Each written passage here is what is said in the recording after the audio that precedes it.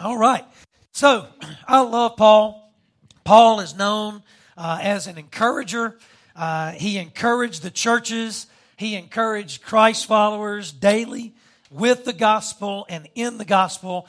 Paul's goal was that every believer would live like Christ, would love like Christ, that they would look like Christ to the world in which they lived. And I told you this in 1 Corinthians. It doesn't change in 2 Corinthians. Paul was like a spiritual father to these believers. I mean, he loved them like a daddy loves his children. And so he wanted to encourage them, but at times he also had to discipline them. At times he had to rebuke them. And so this was a loving relationship, but it wasn't always easy. One thing Paul said to the church at Colossus, okay? I know I'm going to jump out of the book of 2 Corinthians right now, but I believe what he said to the church of Colossus really applies tonight. Listen to what Paul said to the Colossians in Colossians chapter 4, verse 6. He said this to them, "Let your conversations be always full of grace, seasoned with salt, so that you may know how to answer everyone." What we know about this letter, this second letter, 2 Corinthians, and by the way, I want to throw a little nugget at you. Most theologians agree, and I tend to agree with them, because Paul has mentioned letters that were lost.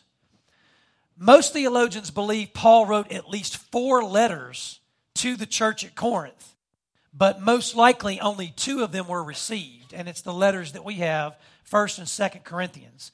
But what we know is that this second letter that we have, 2 Corinthians, it is Paul's most intimate letter to the church. I mean, he is pouring his heart out to this body of believers. And so we know that this letter was hard for Paul. He shared his heart with the Corinthian church, but it was always about Jesus. He pointed them to Jesus. He pointed them to salvation that came through Jesus Christ. And he was compassionate, and that's something we're going to see tonight. We're going to see that compassion. And Paul's goal for the church was that they would be a vessel of restoration. Paul wanted them to reach lost people in their community, and he wanted them to experience a right relationship with God. He wanted restoration for them. And so that's really what we're going to see tonight, compassion and restoration. That's Paul's message to the church in Corinth. So let's jump right in. We're going to go 2 Corinthians. We're going to break this down into 3 passages. So the first passage I want to focus on are the first 4 verses. 2 Corinthians chapter 2, verses 1 through 4. Listen to what God's word says. It says, "So I made up my mind that I would not make another painful visit to you. For if I grieve you, who is left to make me glad but you whom I grieved? I wrote as I did, so that when I came, I would not be distressed by those who should have made me rejoice. I had confidence in all of you that you would all share my joy. For I wrote you out of great distress and anguish of heart, and with many tears, not to grieve you, but to let you know the depth of my love for you." So right off the bat, this sounds like a spiritual father who is burdened for his children. That's what it sounds like to me. This is a man whose heart is aching for his children. And so Paul's goal in this chapter and really this letter, Paul's goal was to discipline the believers, but to do so with godly compassion. He wanted to discipline them, but he wanted to do it compassionately. See, Paul, he tells us right here that he wrote this letter out of great distress. He said that his heart was anguished. And again, I want to go back to what Paul's goal was. Paul's goal was that the community of believers would know Christ and Christ crucified. He wanted them to understand their salvation, and he wanted them to understand their sanctification. They were being sanctified daily in their relationship with God. And so he's very clear that his acts of discipline was not to lord it over them, but rather it was out of great anguish. It was a great love. And we know that because in chapter 1, do you remember what he said? He said, the reason I didn't come to you was because I was afraid that I might lord myself over you. And I don't want to do that. So Paul is making it very clear why he's writing this letter. He is distressed. He's anguished about what's going on in the church. And so he has to discipline them, but he's doing it with compassion, godly compassion. And again, we see very, very clearly that Paul wanted the believers to share with him in joy and love. He wanted them to be a congregation of joy and a congregation of love. And the only way for that to happen was through building them up and not tearing them down. He wanted them to practice godly discipline in their lives, and he believed that if they were obedient and disciplined in their relationship with God, that they would experience joy and love. And here's the thing. If you are experiencing the joy of God and you're experiencing the love of God and you're practicing that, don't you think it's going to rub off on the people around you? And that's what Paul wanted. He wanted them to be a body of believers that were experiencing the joy of their salvation. He wanted them to experience the love of God so that that would rub off in the community in which they lived. He wanted them to be vessels of God's joy and God's love. And so those 4 verses right there really kind of set the tone, right, for what Paul is about to discuss. So let's look at this next passage, verses 5 through 11. Paul says this, if anyone has caused grief, he has not so much grieved me as he has grieved all of you to some extent, not to put it too severely. The punishment inflicted on him by the majority is sufficient. Now instead, you ought to forgive and comfort him so that he will not be overwhelmed by excessive sorrow.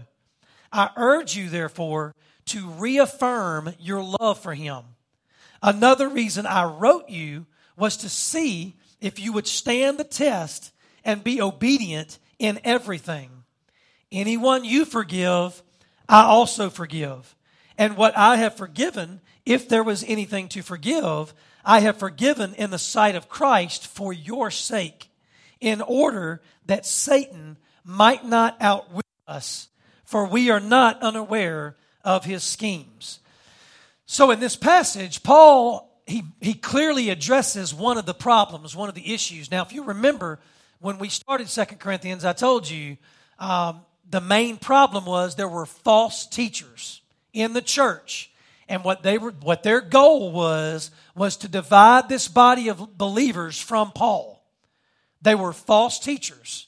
They did not want this body listening to Paul or agreeing with Paul. As a matter of fact, the very first thing they did was they said, well, Paul made promises and he couldn't keep them. Paul said he was coming to see you, but he didn't come see you.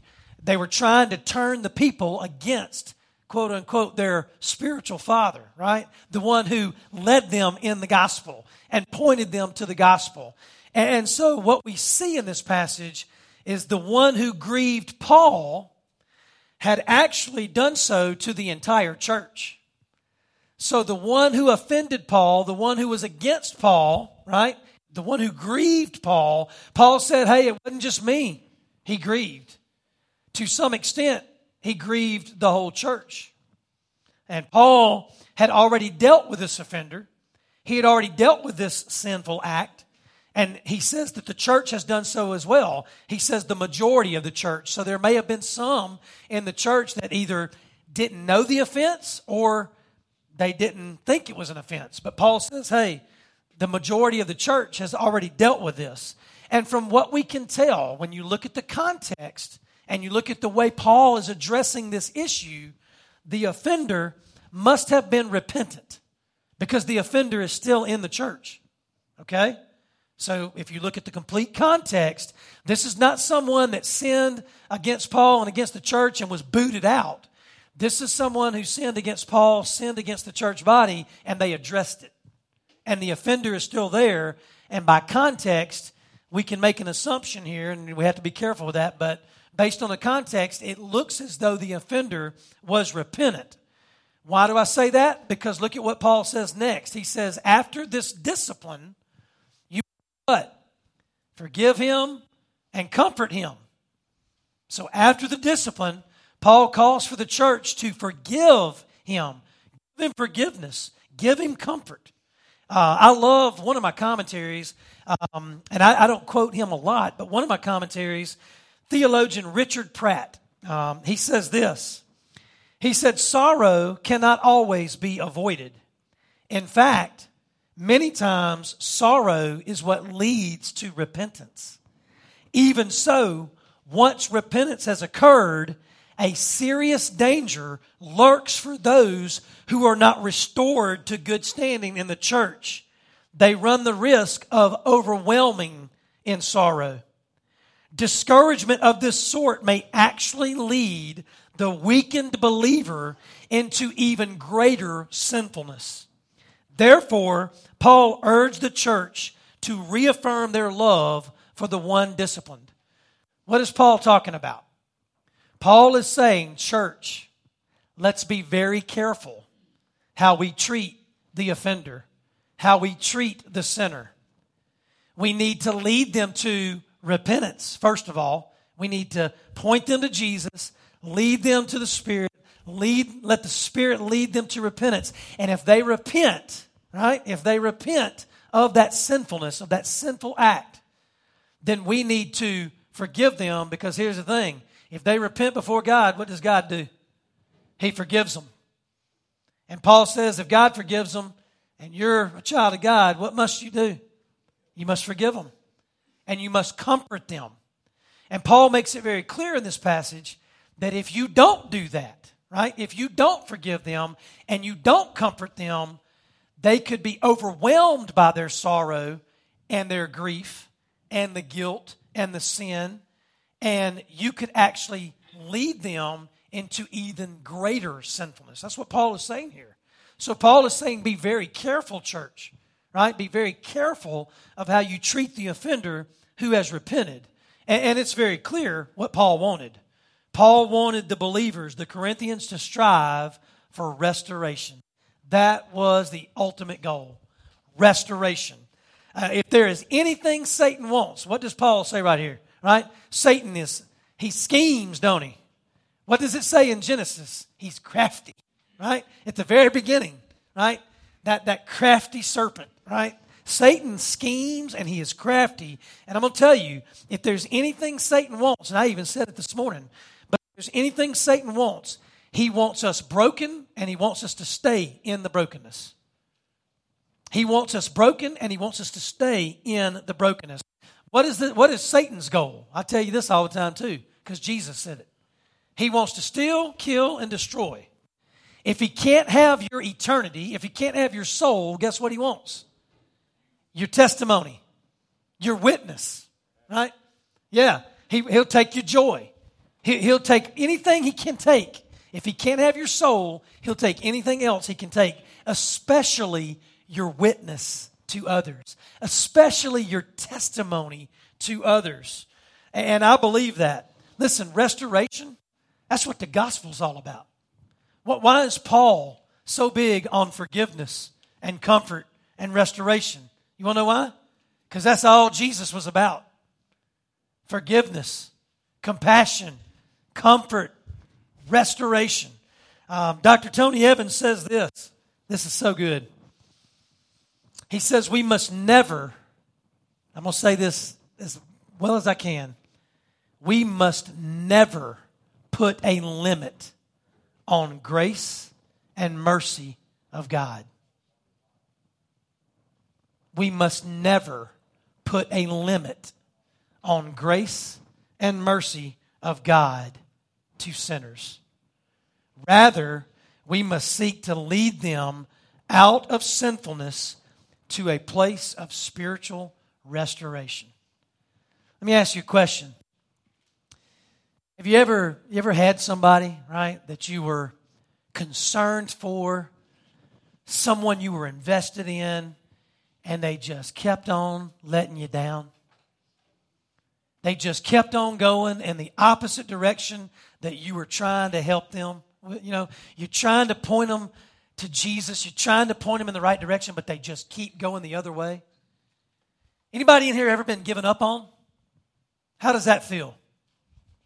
How awesome is it, right, that you were given up on? Nobody wants to be given up on. And we should never give up on anybody. Thank God, right? He doesn't give up on us. You know how many times I've quit on God? I ain't got enough time tonight. I hate to say that, but there have been many times in my life when I tried to quit.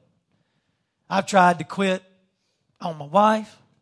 I've tried to quit on my family. I've tried to quit on church. I've tried it. I've been there, done that. I'm so thankful tonight that God never quit on me. That God never gave up. That God's grace never ran out. Right? That God's grace never had a limit. How many of us would be in trouble tonight if God's grace had a limit? Yeah, every one of us better raise our hand. Yeah, that would have happened in year one of our lives. How many of us in here, right, would be in trouble if God's mercy had a limit? Yeah, every one of us, right? So how could we call ourselves children of God, walking in faith, walking in obedience, and not offer grace and mercy to the people around us without limit? Now, I ain't going to say it's not hard. I'm not going to say it's not hard. It's difficult sometimes. Paul understood it. Paul did not visit this church this time, did he? He didn't visit this church because he was hurting.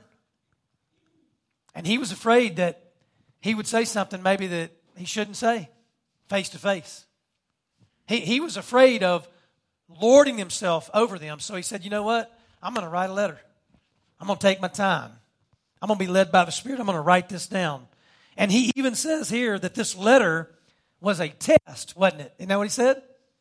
He said, I'm writing this letter as a test. A test of what? What was he testing the church for? Somebody find the word. To see if they were what? Say it out loud. Obedient.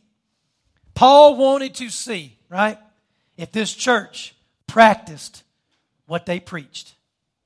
He wanted to see if this church practiced what they themselves had received. You see what he's doing here, right? I mean, he's saying, you know that God has received you. You know that God has poured grace and mercy out to you, right? You have experienced it. But are you vessels of it?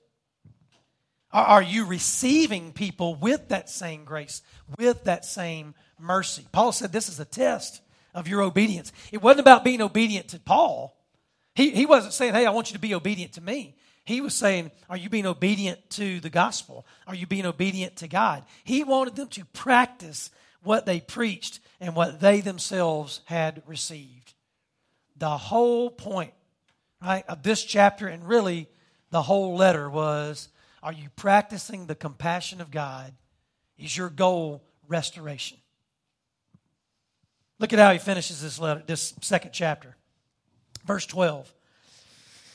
He says, now when I went to Troas to preach the gospel of Christ and found that the Lord had opened a door for me, I still had no peace of mind because I did not find my brother Titus there. Now Titus had actually gone to Corinth to deliver the letter, and he was waiting for Titus to come back with a response.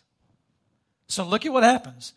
Now when I went to Troas to preach the gospel of Christ and found that the Lord had opened a door for me, I still had no peace of mind because I did not find my brother Titus there.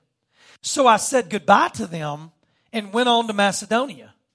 But thanks be to God, who always leads us as captives in Christ. I love that. Leads us as captives in Christ's triumphal procession and uses us to spread the aroma of the knowledge of Him everywhere. For we are to God the pleasing aroma of Christ among those who are being saved and those who are perishing. To the one, we are an aroma that brings death. To the other, an aroma that brings life. And who is equal to such a task? Unlike so many, we do not peddle the word of God for profit. On the contrary, in Christ, we speak before God with sincerity as those sent from God. So again, Paul in this letter, and we can already see it, these first two chapters, Paul is heartbroken. I mean, this is a man who is heartbroken for the church, heartbroken over the church. I mean, he's already said, I'm in tears. He's been weeping, right? And look what happened. Paul was given the opportunity to preach. He was given the opportunity to preach the gospel in Troas, but his spirit was troubled. Do you see that? His spirit was troubled, and he left there. So think about this for just a minute. He was concerned for this church. He was heartbroken for this church, and Titus had not returned to him. So he did not know, right, how they responded to him from the first letter that he sent. And he was anguished in his heart for Corinth. And it left him no peace of mind. And because he had no peace of mind, he was not able to stand there in Troas and preach the gospel with clarity. Again, Dr. Tony Evans says it this way. He says, Paul had no rest in his spirit, so he departed from Macedonia. Thus, the problems in the Corinthian church had unnecessarily prevented his ministry from moving forward. That's pretty powerful, right? You heard me say this earlier. We are connected, aren't we? We're connected. We're connected to God, and because we're connected to God, we're connected to one another.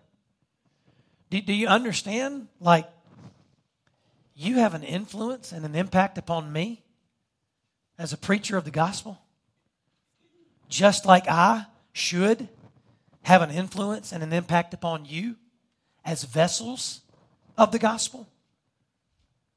What we say and do to one another, how we respond to one another, how we treat one another makes an eternal difference. It makes a kingdom difference. Paul was grieved and he was heartbroken over what was taking place within the church. False teachers and the church body actually listening to him. Right? It grieved him in such a way that he did not have a peace in his spirit. He was troubled, and because he had no peace and he was troubled, he couldn't stand up and preach the gospel in Troas. That's pretty powerful to me. So what did he do? Paul said, but thanks be to God, right? Thanks be to God. See, Paul understood that God can do what he wants, when he wants, where he wants, how he wants, with whomever he wants. And Paul knew that God would get the gospel to Troas in the right place, at the right time and through the right person.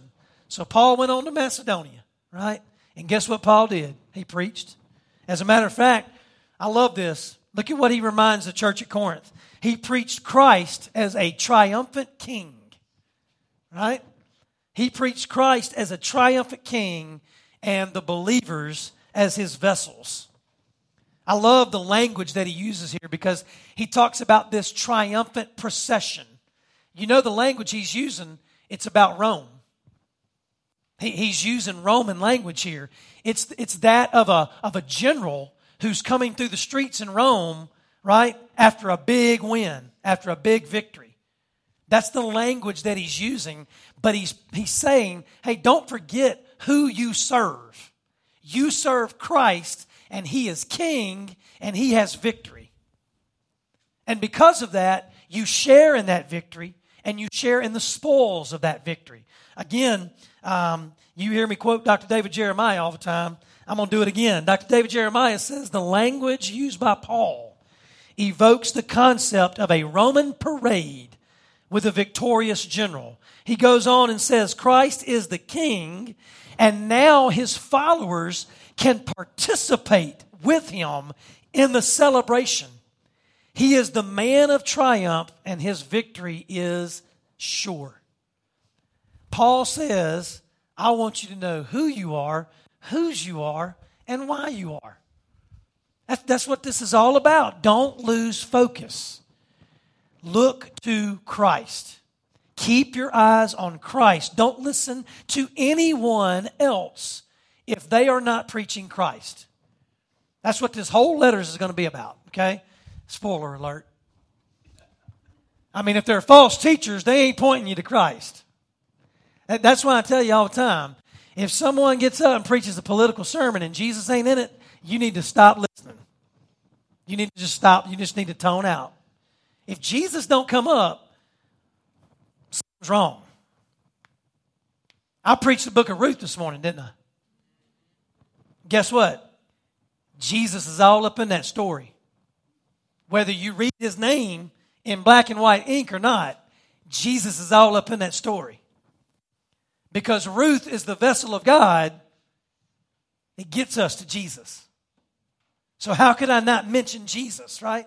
I mean, if I'm preaching, Isaiah or Jeremiah or any other book of the Bible and I don't get to Jesus, you need to question me. I give you that, right? I'm telling you right now, you need to hold me accountable to that. But not just me. You need to hold anybody who wants to talk to you about God's Word. If Jesus don't come up, we got a problem. And that's very clear. Paul wants them to know Christ and Christ crucified. Because if they know Christ, then they know who they are and they know why they are. And so he uses another language here that I love. Like when y'all walked in this building, right? Couldn't y'all smell that sauce, right? That spaghetti? Now, some of you smelled the cheese. I'll let you have that, okay? I smelled the spaghetti sauce. I was like, oh, we having something good tonight, right? And look, it's hard for me to preach to y'all right now. They got me distracted because I also smell this chocolate cake behind me. And there's a lot of it up here, right? There's something about an aroma, right, that does something.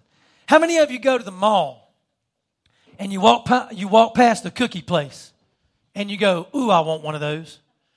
That is like, I try to walk on the other side. Like, I go to Chick-fil-A. When I go, I try to walk in through the entrance to where I can just go straight to Chick-fil-A. But if I'm coming from any other direction, I try not to walk by the cookie place. You want to know why? Because if I get close and I smell it, I'm going to buy a cookie. And I'm not just going to buy any cookie. I'm getting the double doozy, right? It's the 2-layer cookie with all the stuff in the middle. How many of you go to the movies, right? And you're not hungry for popcorn? But you walk up in there and what you can hear it. But what's worse than that is, if you did this, you ain't got enough hands to pinch your nose, you're going to smell it. I make myself sick on buttered popcorn at the movie every time. I'll tell myself I'm just going to get a bottle of water, and I never just get a bottle of water. They're going to have to cut the popcorn machine off for me to not get popcorn. It's something about the aroma, right? It just captivates me. Listen to what Paul says.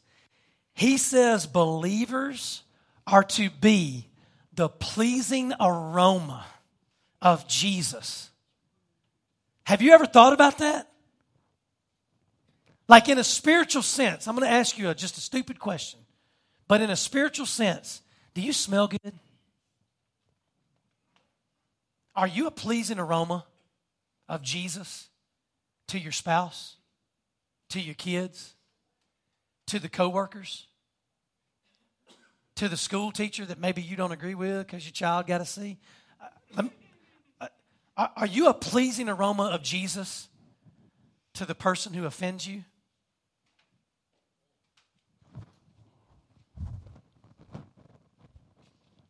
Believers are to be the pleasing aroma of Jesus. And Paul says 2 options. Right? You one or the other.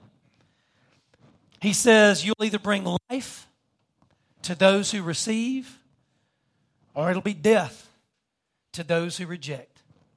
Right? But either way, you are to be the pleasing aroma of Jesus. It's not your job to win this person, just like it ain't your fault if this person is lost. What did I tell you this morning? every person has free will, right?